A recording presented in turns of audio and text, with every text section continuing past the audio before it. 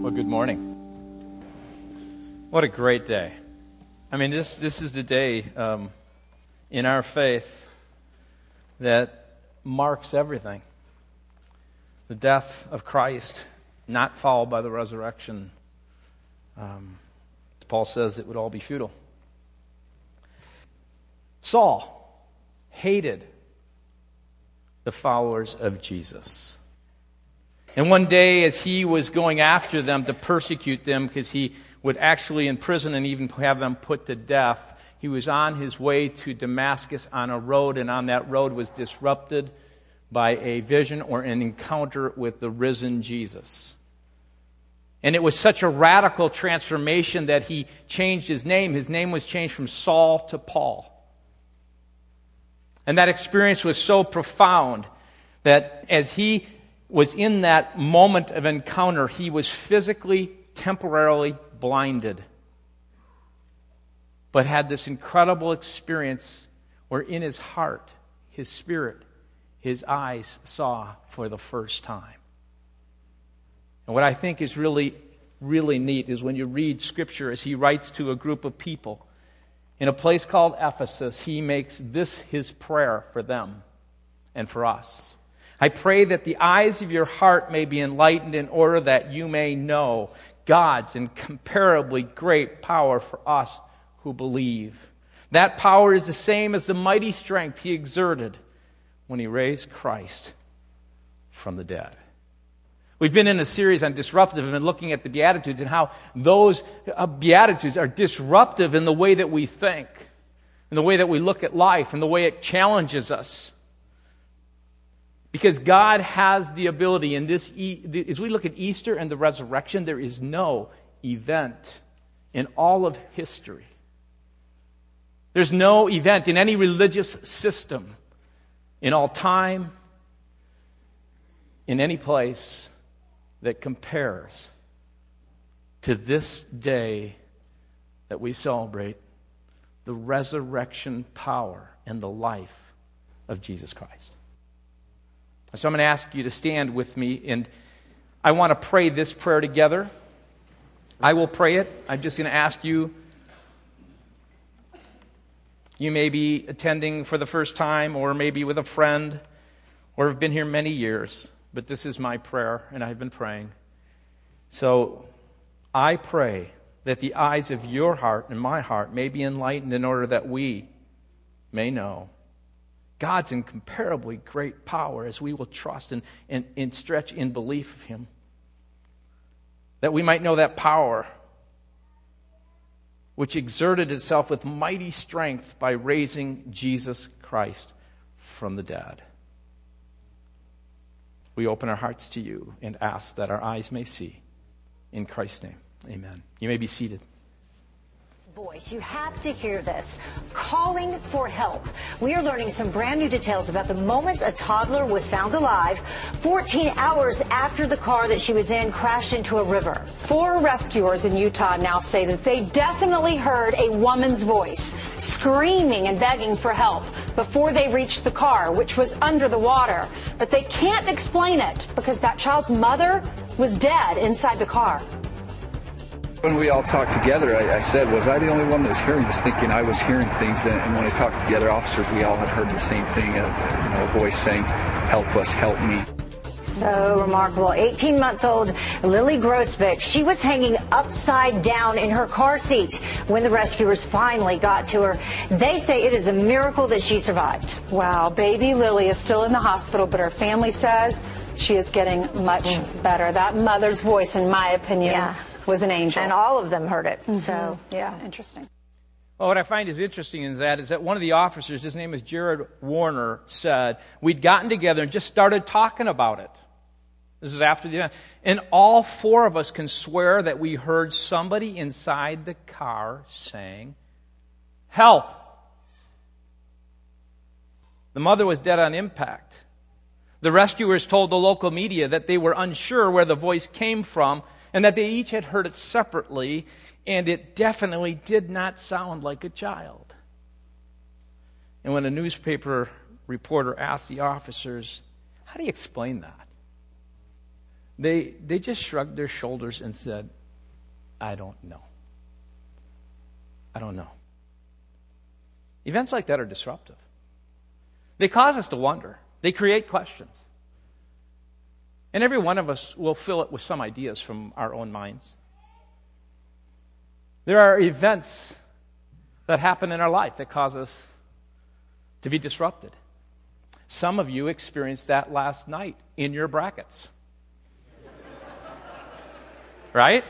How many were going for Kentucky all the way? Okay. The resurrection is the most disruptive event in history. If you honestly want to look at it, no one before or after has willingly or intentionally died in that way. And then willfully and intentionally came back to life from death. No one has exerted that kind of power over death. It has to cause you to think and to wonder. I remember my grandmother, when she passed away, I was very close to my grandmother. Grandma Ebner was her name. It was the first funeral for me in my high school days where this person was really close to me. I hadn't really been touched by many funerals, and this was someone who I loved dearly. She lived with us for a number of years. In fact, I remember I would sit on the edge of her kind of comfy rocking chair that was in our house, and she would be in the family room, and I'd sit on the edge of that, and she would just tickle and kind of scratch my back. I mean, how many love that like as kids and adults, right? Come on, adults. I mean, I tell you that, and from that kind of bond, she'd do that for hours, and she would play games, and I just loved her because her life, and sometimes she was in her mid-70s at that time. She would fall asleep, and I'd see her head kind of go like this, and then it would kind of rest like this. And I liked to play games, and so I remember a couple different times, I would cut out these little white pieces of paper, and I would shove them behind her glasses while she's sleeping. I know, I mean, really. I was like a seventh grader, so you know what? They don't think a lot. And then I'd say, Grandma, and she'd, hey! Oh, Kevin, she knew it was me all the time. And so on the day of her funeral, I stood at her open casket and I looked at her. And she just looked to me like she was sleeping.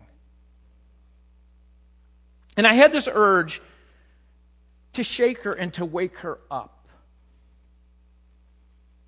But I also knew that the power of death was too great. And not for Jesus.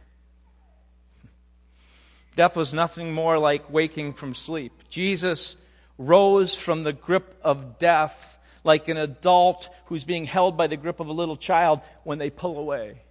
It was nothing. The power of Jesus was so revolutionary. Matthew records that on that Sunday morning, in Matthew 28, verse 2, there was a great and violent earthquake.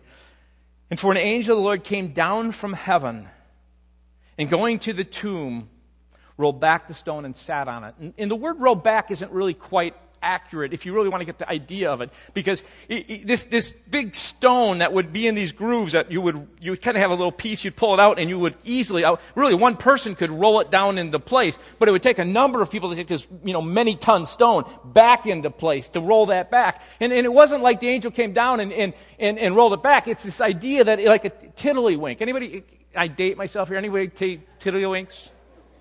It's this kind of power. It's like this tiddlywink. This thing kind of goes rolling over and flips onto its side, so the angel is actually sitting on this disc on the ground. And Matthew continues, the angel's appearance was like lightning, and his clothes were as white as snow, and the guards were so afraid of them that they shook and became like dead men. These are Roman trained guards. They'd been in battle, they'd been seasoned, they understood, and they were like dead in the presence of this power. Even his enemies, those who chose not to believe Jesus, feared his power over death. After Jesus was crucified, Matthew writes that the chief priests and the Pharisees went to Pilate and they said this, Matthew 27:63 through 66. They very politely come to Pilate. They've already lean too much onto Pilate already, but at this point they just know they have to do this. So they say, "Sir," they said to Pilate, "we remember that while he was still alive, that deceiver said, 'After 3 days I will rise again.'" Now you got to get this. The disciples, they're not getting this. They're despairing. So give the order for the tomb to be made secure until the 3rd day. Otherwise, his disciples may come and steal the body and tell the people that he's been raised from the dead. This last deception will be worse than the first. What the first was that he claimed to be God in flesh. He claimed to be the rightful king. The one fully anointed and soaking in the Holy Spirit to do the work of God, to bring his kingdom to earth. And Pilate is just, I think, a little bit bothered now by it all and says, "Take a guard. Go make the tomb as secure as you know how." So they went and made the tomb secure by putting a seal on the stone and posting the guard. I mean, really think about it. If there really is a God, what good is that going to do? Well, I guess it matters what would you believe and what your ideas are about reality. In fact, they had seen his miracles and had been disrupted by them in the past, that they were well aware that if Jesus continued to display this revolutionary power with this truth that would set people free, it would disrupt their lives and actually would disrupt the world as they knew it. The reality, their ideas that they wanted to cling to, where the world, in a sense, revolved around them and their power and their values and their ideas of what they knew to be right or wrong, or what they claimed to be right or wrong, would be totally turned upside down if this event occurred. Because it would establish the truth of who he is. So in fact, the authority, they actually say in John 11, they let us into their little secret huddle.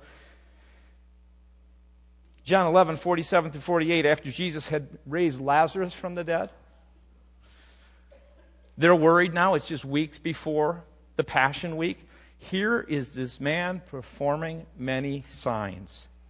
If we let him go on like this, everyone will believe in him, and then the Romans will come, here's the key, and take away both our temple and our nation and our power and position, and our ideas and who we are will be all messed up.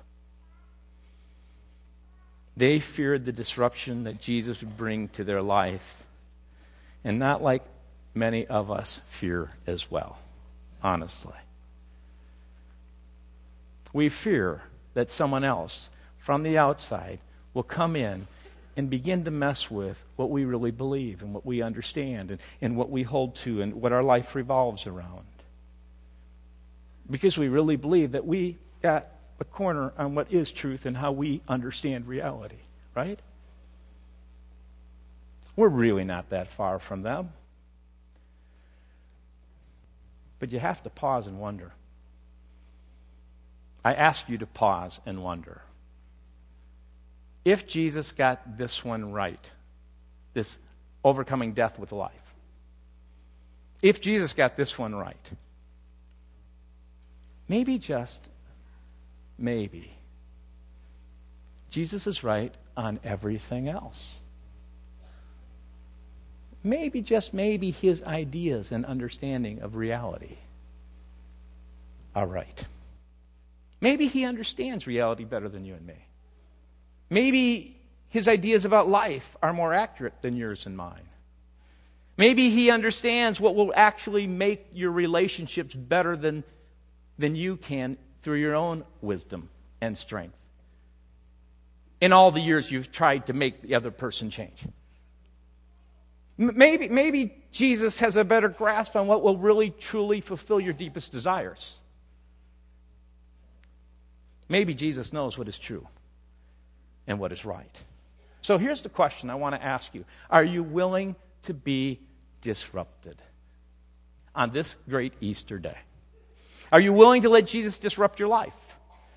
I don't know what it is in your own heart and your own life. It may be that you've never dealt with this whole idea of Jesus, and coming at Christmas and Easter is a good time to kind of do the religious thing, and maybe today, Jesus will disrupt some thoughts and ideas in your head. Or maybe you've been doing this for a long time, and you think you got it all down, and you got it all in place, and you got all your ideas right, and maybe Jesus wants to mess with that. Are you willing to let his reality penetrate your reality? Are you willing to humble yourself and follow his way? And could it be that today is a wake-up call for you for the first time? Maybe on a deeper level. Could it be that Jesus wants to disrupt you, actually mess with your mental map of what you have trusted in? Rearrange the furniture of belief in your mind that you've been resting on. First, I just want you to think about this morning. What's your mental map of how life works as you understand reality? One very humble philosopher writes these words: people are fully at the mercy of their ideas. Okay, just catch it. Every one of us, fully at the mercy of ideas. That's just how we're made. Every one of us has a map in our mind made up of our ideas about life, how things work, who we are, and so on. And that map tells us how things hold together, what's important, and what leads to what. When tackling all the major objectives of human life, we consult that map. Even if we want to get a better map, the only place we got to start is the map we've already got. That should make us very humble, right? It should make us very ready to reach out to God and say, Lord, correct my map, guide my ideas. And I love what he says next, because this is so true. Yet the area about which we tend to be the most proud and rigid is our ideas. Sometimes they're wrong, and yet we're still so proud of those ideas. It's often the case that we picked up certain ideas somewhere a long time ago, and we've had them forever, and we're just faithful to them. You know, you've had that when you get married. Let's just use this as an example. And you come together and you have kids and you begin to start parenting. And you each have your mental map of how to parent, right? And you all know, I knew mine was right. Until I bumped up against my wife's mental map. That happens in all kinds of ways in our life. And he says, well, ideas, guess what? Ideas may be false. And yet we still find ourselves at their mercy. So we need to ensure that our ideas are built on truth and reality. So this morning, I ask you, what's your mental map? Are you willing to be disrupted?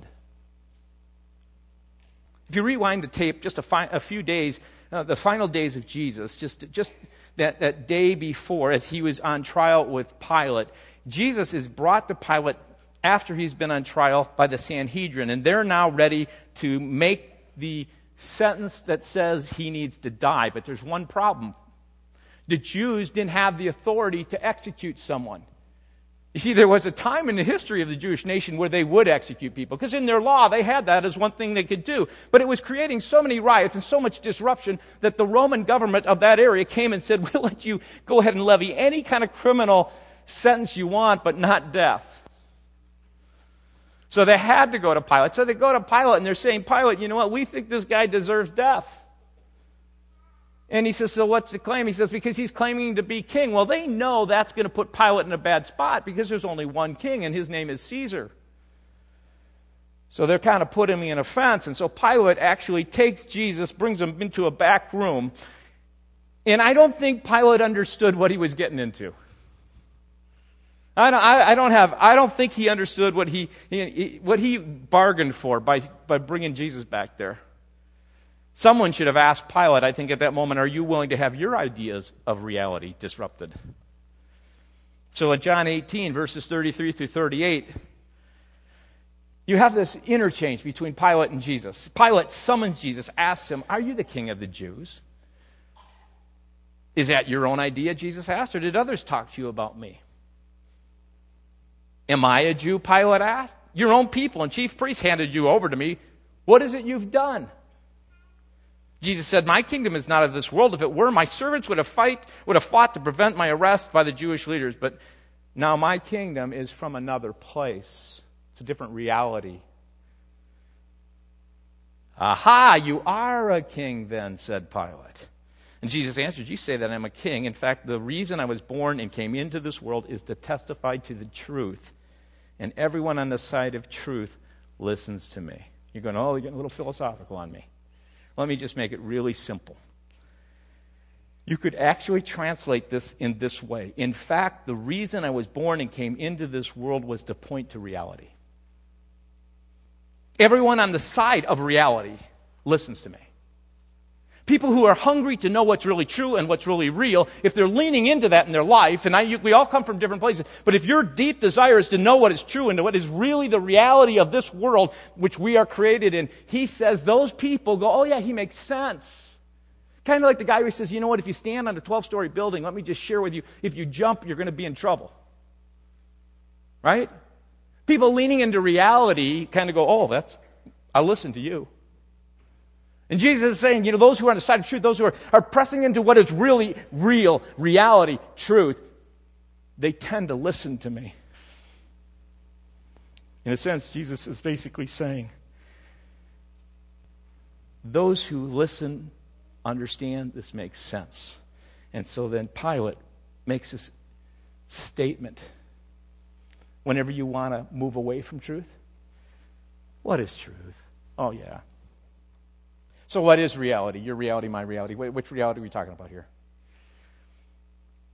And with this, he went out again to the Jews because deep down he knew there was a deep reality that he was standing in front of, and he did everything he could to find no basis for charge against him, and his hand was forced until the Jews basically said, this is the Jewish leaders. We have no king but Caesar. Really? What reality are you guys living in?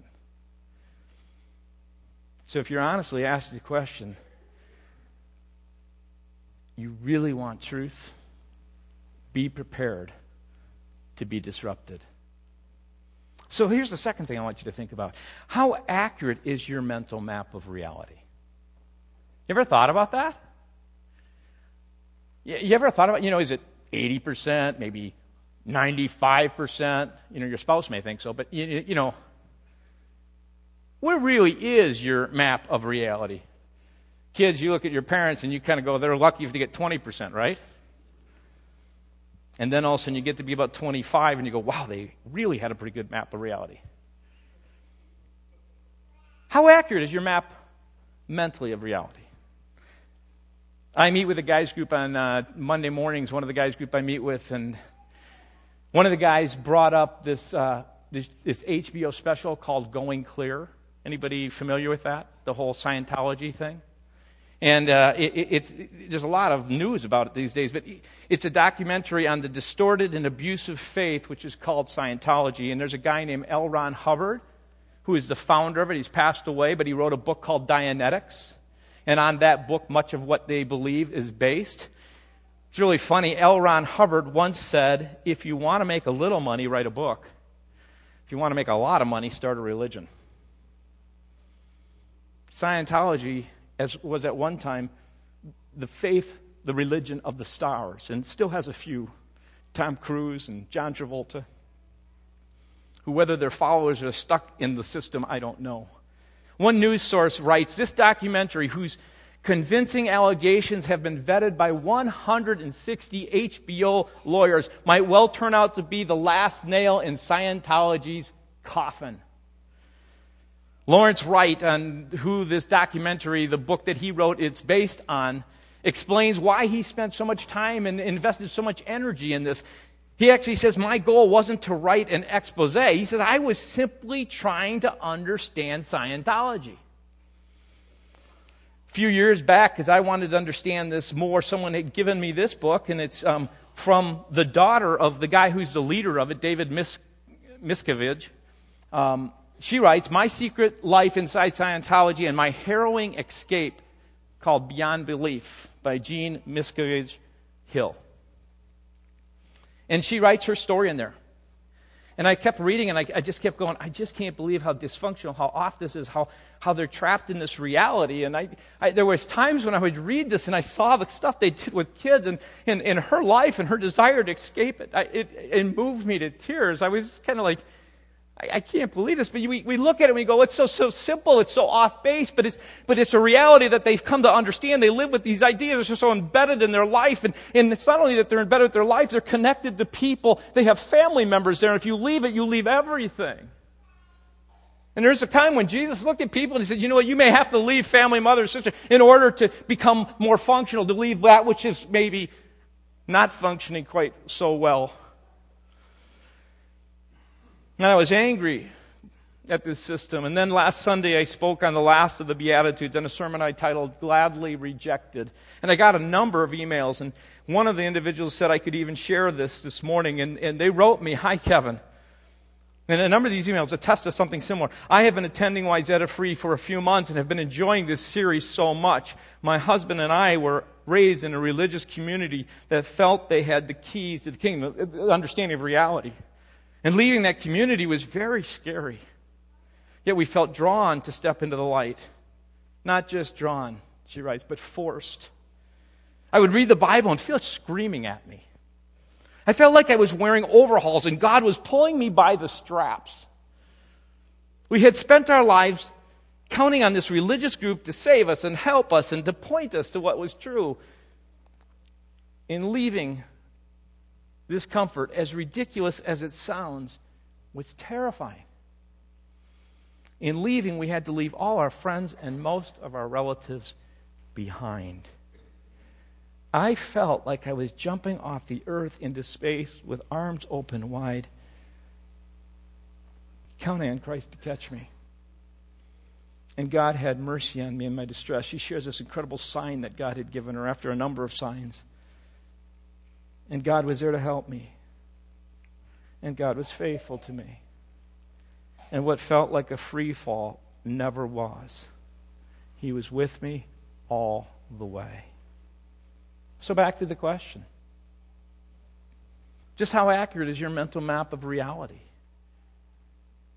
I just want you to think about it. How many of us live, we don't even realize, in a going clear kind of sense of reality? How many of us really do have it figured out?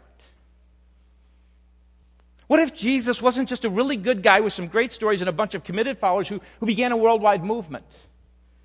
What if Jesus truly was a unique, only Son of God who understood truth and reality because he truly did come from above and was born below in order to basically rescue all of us from a world system that was distorted and untrue, that didn't really know how to love, didn't really understand what was real?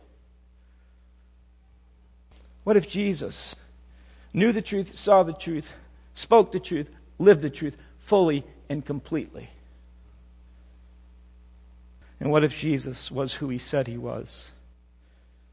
I'm the way, the truth, and the life. No one comes to the Father except through me. And what if Jesus calls us and frees us from this dysfunctional world of sin and selfishness and fear and doubt and pride and sorrow and death into something that is far more real than we even have a grip on? So let me tell you another story. I really like this story. It's a story that happened probably about a week before. So if you rewind the tape a little bit further, before the resurrection, a few weeks before the death and resurrection of Jesus, he's teaching in a region that's not too far from Jerusalem, and he gets word that his good friend Lazarus is ill. He's gravely sick. And we're not just talking about being days or weeks away from dying. We're talking, in his heart and mind, he knew it was probably hours or moments or even breaths away from dying. And this message comes to him. And John 11 gives this account. When Jesus hears the news, he says, this sickness will not end in death. So all the disciples are going, that's good. And he goes on, no, it is for God's glory, so that God's Son may be glorified through it. It's so that people will see, that they'll understand this reality that I've come to bring is really true. And so Jesus stays 2 more days before he goes to make his visit to Lazarus, to Bethany, which is just a few miles from Jerusalem. And the disciples are not excited about going. They're very much afraid because he had left Jerusalem with death threats. And so coming back into that meant they would also be walking back into these death threats. And so they kind of say, Jesus, let's not go. And Jesus goes, the Heavenly Father will protect us. And he makes a statement of, when you walk in the daylight, you can be safe. You're not walking the night, which really just basically means that if you're in the will of God, you don't need to worry. He knows your hour and your time. which I just want to say that's one of the truths that Jesus gives to people who trust him. You don't have to worry about when you're going to die. God knows it. He just wants you to relax in your life. And if you're in his will and you're walking according to his way, you're going to be safe, is what Jesus is saying. He says, so guys, settle down. That's the reality. Just trust me. And so he continues on. He says, our friend Lazarus has fallen asleep, but I'm going there to wake him up. So now his disciples don't just have a problem with fear of the death threats. They have no clue of what's really going on either. They're kind of clueless like we are in some ways. Our friend Lazarus has fallen asleep, and I'm going to go wake him up. And I love the way that Jesus refers to that, because then his disciples replied, Lord, if he sleeps, he'll get better. It's a good thing you sleep. Sleeping is good, isn't it? There's some doctors here, right? Jesus had been speaking of death.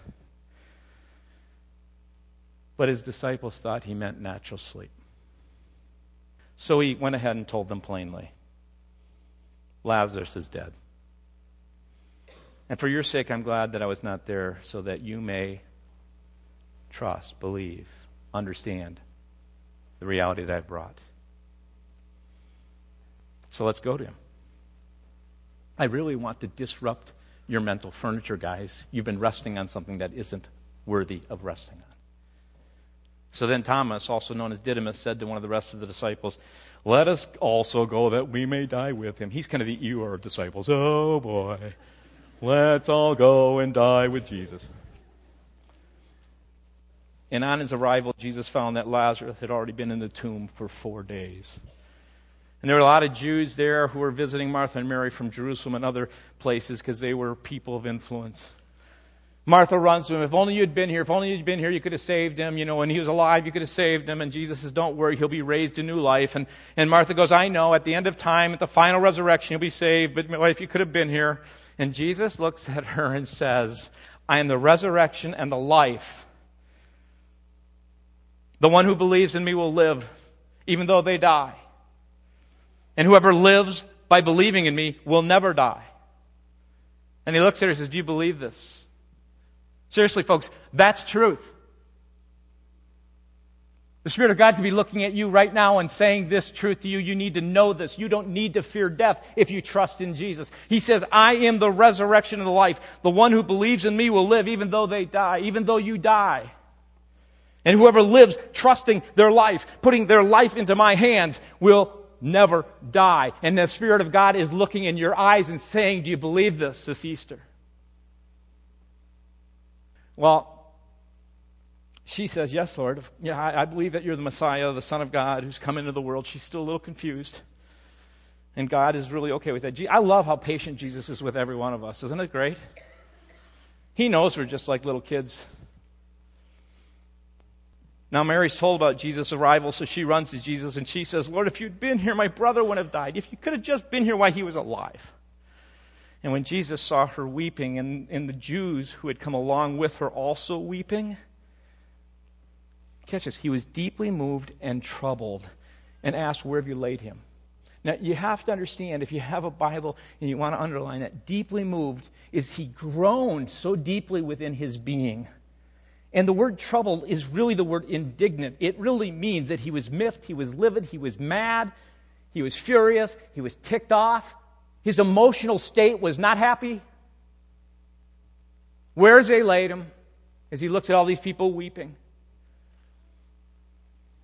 And then they said, come and see the Lord. In verse 35, the one that all kids learned in Sunday school, one of the favorite verses of the Bible, because it's only 2 words long, right? Anybody remember it? Do you memorize it? Come on, let's hear you say it. Yeah, wow. You guys all get points tonight. And here's, again, they're clueless. The Jews look and they go, see how he loved him as he's weeping? And they see this on his face. They're probably wondering, if he could have just been here. He's thinking the same thing. Why didn't I just get there earlier? And then some of them said, could not he who opened the eyes of the blind man have kept this man from dying? And then verse 38, Jesus once more groaning, deeply moved, the idea of being indignant. He's ticked, came to the tomb. It was a cave with a stone laid across the entrance, like when he was laid in. And he said, take away the stone. And Martha's going, the sister of the dead man, no, 4 days in the Middle East in the heat, even though it's cool in that tomb, 4 days, it's going to stink, it's a bad odor, don't do it, bad idea. And Jesus said, did I not tell you that if you believe, if you trust, if you put your mental map of furniture and rest on this, what is true, you will see the glory of God. And so they took away the stone, and then Jesus looked up and said, Father, I thank you for that you've heard me. Listen, Jesus is praying this prayer, and then he says, I knew that you always hear me, but I said this for the benefit of the people, you and me and all those who were around Jesus that day, that they may believe that you sent me. And when they heard this, Jesus called in a loud voice. I love this, because in the Scripture, death is merely euphemistically always titled as sleep.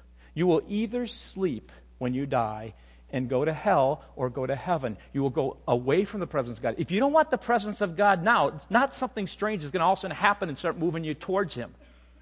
You'll get just what you want. But those who trust and say, God, I think your mental map of reality, your love and your goodness, and the fact you may disturb some of the things that I really want to hold on to, that's okay. I want you because I trust you. I understand that you really see what is true and what is really real, and I want to move towards you because when you do sleep, you will awake to a reality which is called the presence of God, which is called heaven. You get a choice.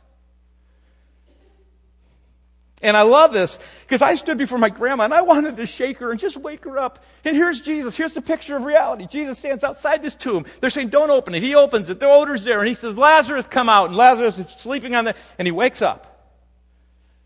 He wakes up and he walks out and Jesus says, take the strips of cloth off.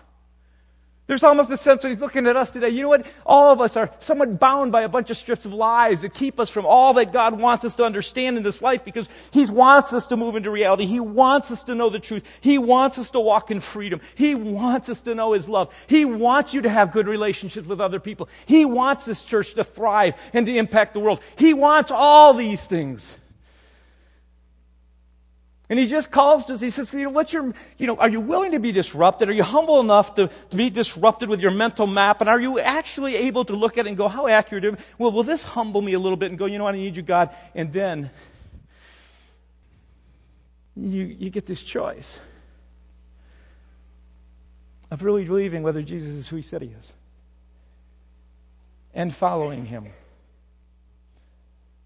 Yeah, I love Jesus because he doesn't say get cleaned up, do this or that. He would walk along in life. He would look at people like you and me and He would say, do you want to follow me? Right where you're at, in your sin and your guilt or wherever you may be, whatever you think, whatever your thoughts are. You may doubt Him. You may be an atheist. It doesn't really matter. But you are attracted to the Spirit of God speaking to you right now. And the Spirit of God, like Jesus, would call to you and say, hey, just follow me. There's grace here. Grace means it's a gift of relationship with me. Just begin to follow me. And if you begin to follow me and you begin to say, I want your way, He'll do the convicting of what needs to take place in your life. He'll show you your need. So I just want to ask you something here. Why do you think Jesus wept? What do you think He was angry about? This isn't a trick question. I'm going to ask you just to turn to someone and just say to him, why do you think Jesus was wept? And why do you think He was angry? Okay, now if you came by yourself and you're going, oh boy, this is scary, you just go like this, okay, and everyone will leave you alone. But I'm serious. Turn to someone and tell them why you think Jesus was angry and wept. Your best idea. It doesn't really, there's no quiz, there's no test on this. Okay. Here's my idea from what I think Scripture is in my mind, is clear on. Jesus wept because He was aware that every one of us has been hoodwinked with the false understanding of ultimate reality. Jesus wept because He understood that we are all living this dysfunctional world, and our ideas of God and who He is and who we are and all of them are blinded by our own sin and distortion. Think about it, we're all living in a going clear kind of reality. And Jesus is calling us out into a relationship with Him, which will really test sometimes the relationships you're in. Doesn't mean you have to totally forsake them, but it will mean that you will probably have to begin to start looking at the reality and the ideas of who Jesus is. I think Jesus was ticked by how God's children had been duped through lies and fear because this was not the way the world was created. And He knew it. And the picture is that of Jesus. Catch this. He is the only functional one in the family. I love that. He's the only functional one. He's the Son who's functional, and He's calling to us, brothers and sisters, and saying, guess what? There's a reality that really changes all reality if you follow me. And we all have a choice. Where do we want to live? It's as if we're all brainwashed by this earthly culture, and Jesus is calling us into this heavenly culture where God lives. He lives right next to you, and He is available to you through faith, by grace, by answering His call. So let me just ask finally, what if, as Jesus claims, He is the only accurate map of reality? Here's the picture I have of Jesus on this morning. Here's what's so disruptive about the resurrection. It is the reality of the kingdom of heaven breaking forth into this world, disrupting all our mental images. No one could have figured this out if it wasn't for the revelation of God through Jesus Christ. It's like Paul, as he writes to a group of followers, he says, if Christ has not been raised from the dead, then your faith is futile. What you're believing in, your mental furniture is not working for you. Your reality is off. Your ideas are false. I want you to think about this in closing here. Dallas Willard writes these important words. He says, the major cultural outlook today is that there is no objective truth or reality, that what we call facts are only human products, that there is nothing more to knowledge than the best professional practice as currently defined. And in the words of the late Lily Tomlin, what is reality anyway? Nothing but a collective hunch. And he goes on to write, moral principles more than all else are taken to be mere prejudices of a certain group, none of which is superior to any of the other, because without God we have no place to stand for a perspective on shifting scenes of human history, custom, and desire. And then he says this, the traditional view of truth has always been that truth, knowledge, and reality are not matters of what you or your group think. The task of truth has always been, and still will be, is to come to correct terms with what is actually there, regardless of how you or others may view it. The earth is round. You have no gas in your tank or to make your car run, and money in your account to buy things. You're degraded by doing what is morally wrong. You will face judgment after death and an eternal destiny of a certain age, regardless of what you may or may not think about such things. Truth. This idea of matching up your life with reality is so important that Jesus Christ came into the world to point to it. That's what we celebrate. There is one who is broken into this world, who looks at you and me and says, follow me. I will lead you into the way. I will help you understand the reality of all this stuff far better than you could. And I will in it give you life. And no one comes into the Father that reality except through this understanding of following Him. That's it. That's the invitation at Easter. That's the revolutionary power of the resurrection. Jesus is stamped with approval by the Father and says, good job, son. Way to be so incredibly functionally pure and holy and good and loving and gracious and kind that you would give up your life so that all of us could be drawn into life with Him. May Jesus Christ be praised. Let's stand together as the band comes, and we're going to sing an old hymn that I ask you to sing out with joy. And as you're kind of singing this, you may be in a place where you're really still wrestling with these thoughts, and it may be that the Spirit of God is speaking to you, and you are in a place where you have rejected that, and you're just kind of going, my ideas are better, and Jesus is saying today, hey, guess what? I'd love for you to follow me. For some of you, Jesus may have just opened the eyes of your heart, and He's saying, you know what? You've had a closet closed in your life. You've got a room that's closed. You've got a relationship that's not right, and I'd really love for you to follow me in this.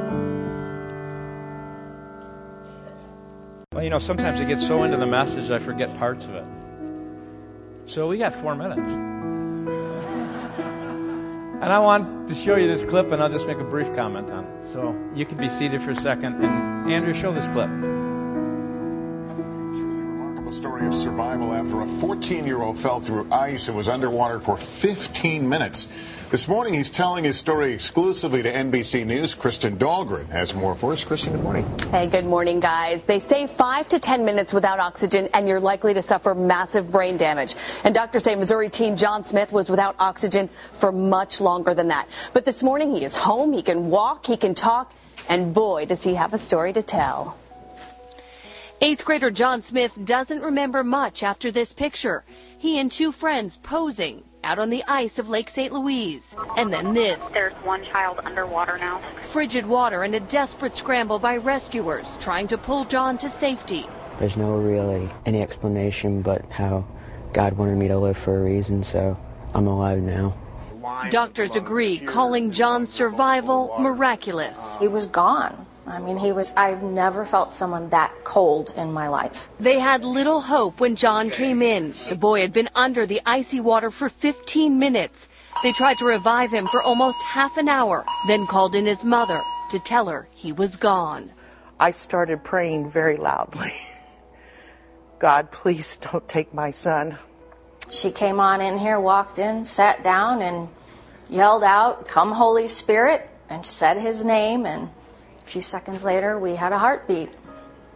It gave me goosebumps. It was just a miracle.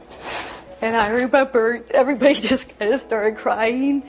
He's the light of my life.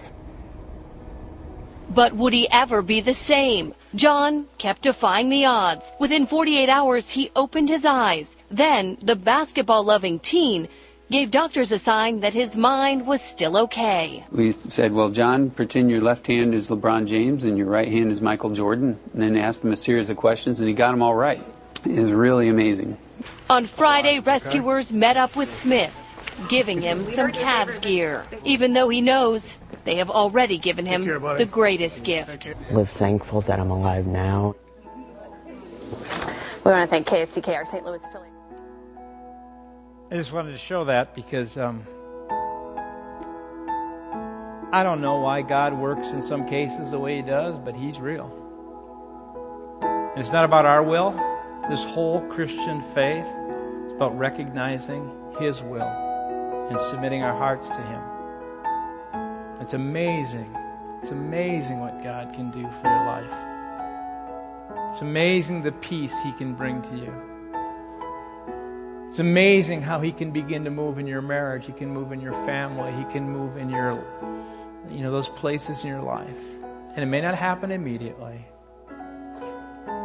but we know that God is real. Jesus, this day, made that very, very clear. Let's stand together. Father, with great joy we give you thanks. We cry out, Holy Spirit, glorify your Son, Jesus, so that the Father in heaven may have the freedom to do all that he wills, which is always good and perfect. We thank you in Christ's name. Amen. He's risen. Amen.